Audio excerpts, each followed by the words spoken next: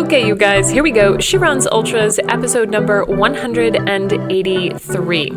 Last week we talked about heart rate zone training and RPE, which is rate of perceived exertion. And this week we're going to talk about the 7 factors that affect heart rate, so that if you are choosing to use heart rate zones as your training methodology, you'll understand how these things coincide. So if you haven't listened to episode 182, all about zones and RPE, I would highly recommend that you go back because it will help give you the foundational information and knowledge to make sense of what we're going to talk about here. So let's just jump right in. Last week, like I said, we talked about heart rate zones. I told you about max heart rate, how to calculate your own max heart rate, subsequently how to calculate out your zones. And now I want to talk about how there are about 7 different things that can affect your heart rate, so that you understand that the data that you're capturing from your watch, from your heart rate strap, isn't always 100% clean, so to speak, right? There's going to be things that will affect it. Some of these things are in your control and some of them are outside of your control. So let's just dive right in. The first thing, and these are in no particular order, is your core temperature. So your body's core temperature can affect your heart rate at a given intensity.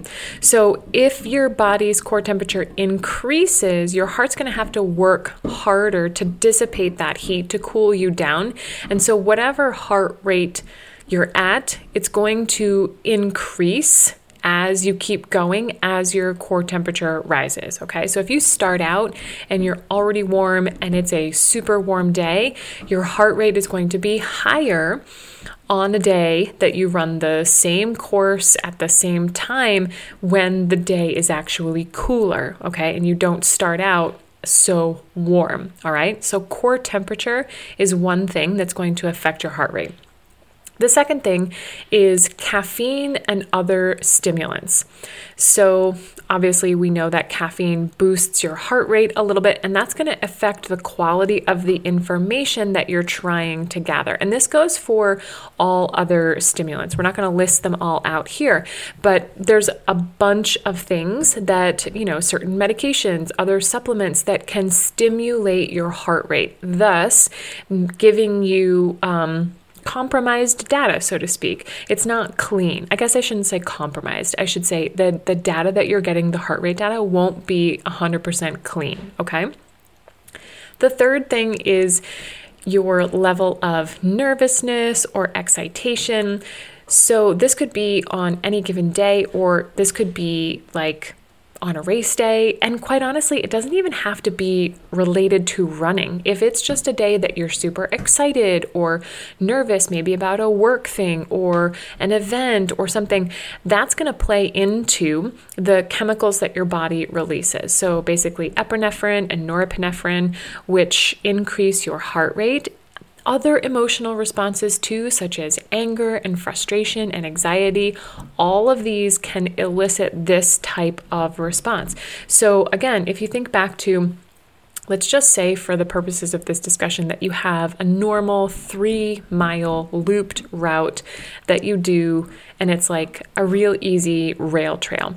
If you were to do this run every single day of the week, there might be a different one of these factors, of these 7 factors, save for one, which you'll see in a second.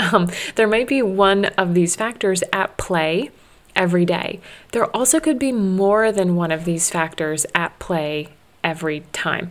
Maybe it's a hot day, you've had a lot of iced coffee, and you're super nervous about this trail run because maybe you know that somebody saw a snake there last week, right? Like, those are 3 things that could play into your heart rate data that you capture on that run. Or it's a warm day, you had a bunch of iced coffee, and you're running with people that you've never run with before, so you're both excited and nervous because you're not sure if they're going to be faster than you don't want to hold them back, like all of that can be at play. Or it's a warm day, you've had lots of iced coffee, and you're frustrated and pissed off by a work thing that's been going on. Okay, so you can start to see how, if you think back to the last couple of weeks worth of your runs, what of even just these first 3 factors have been at play in your training. Let's move on to number 4. This one is a real big one, and it's your hydration status. Your blood, the blood that circulates in your body, is over 90% water. 90% water. So if you're dehydrated, your total blood volume, the amount of blood in your system, goes down. Okay. And this means that your heart and your circulatory system has to work harder to get the blood that's there where it needs to go. So if you are dehydrated, either one day or potentially chronically, meaning multiple day over day, that's going to really affect how hard your heart has to work to do the thing that you're asking it to do. So this is why we're such big proponents of staying hydrated, both on just a day in, day out basis, but also leading up to your long runs and leading up to race day, 100%. Like, that's a big one. Number 5 on this list is altitude. So remember when I said 7 things, 7 days, 7 factors? If you were doing the same route, maybe you live at altitude, maybe you don't.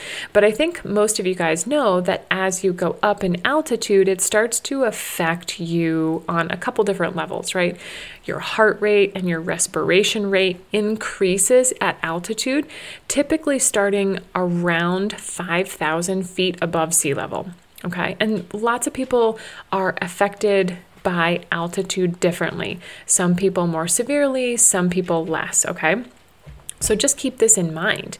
If this is your day-to-day, like you are acclimated at altitude, this is almost a non-issue for you. But if you're someone like me who lives basically at sea level, and then you go and try and do a race that's above 5,000, 6,000, 7,000 feet, you're going to start to feel some effects. As you broach closer to 9,000 and 10,000 feet, you're definitely going to feel it. So keep this in mind too. And altitude and hydration status paired together are also really important. Think about these things outside the context of what we're talking about, how they affect heart rate. And just think about when maybe you've had an experience where you did a race at altitude and you were super dehydrated. And did that affect you at all? Did that affect your race performance? Now think about, what if you had trained at altitude? What if you had been well hydrated in the days leading up to, you took extra measures? Like, all of these 7 factors are really important, even outside of the context of the fact that they affect your heart rate, okay? So keeping your core temperature in check, keeping caffeine and other stimulants in check, keeping tabs on your emotions, right? We talk about emotions all the time and how they can either help or hurt you in the context of ultra running. If you're super over the top, excited or nervous or angry or frustrated or like really anxious, that can play into your performance on any given day, long run, or your race.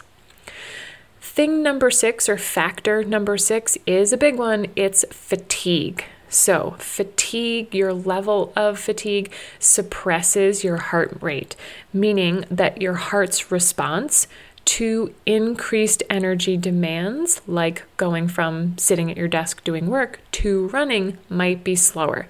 So you might actually struggle to achieve a heart rate that you would normally associate with a workout like zone 2 or intervals or a threshold run, okay?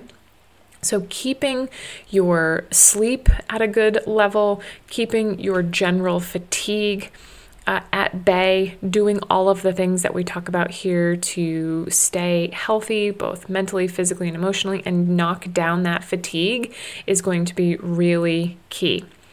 And the last thing number 7, is a concept called cardiac drift. And maybe you've heard of this one before and maybe you haven't, but the easiest explanation for cardiac drift is that when your heart rate drifts upwards over time, even as your effort stays the same. So if you think about it like on a graph, if your effort is at like a level 5 and it's going to stay at a level 5 over the duration of your run, but the other line that's on the graph is your heart rate, and it should stay in a parallel line just for the purposes of this discussion, okay? Just so that we can demonstrate what this concept is.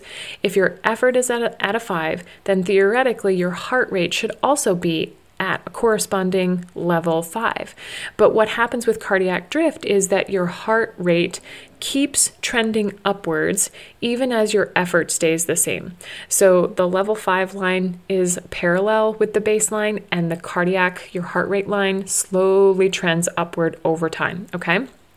So your body has to work to dissipate the heat that's created within your muscles as you run.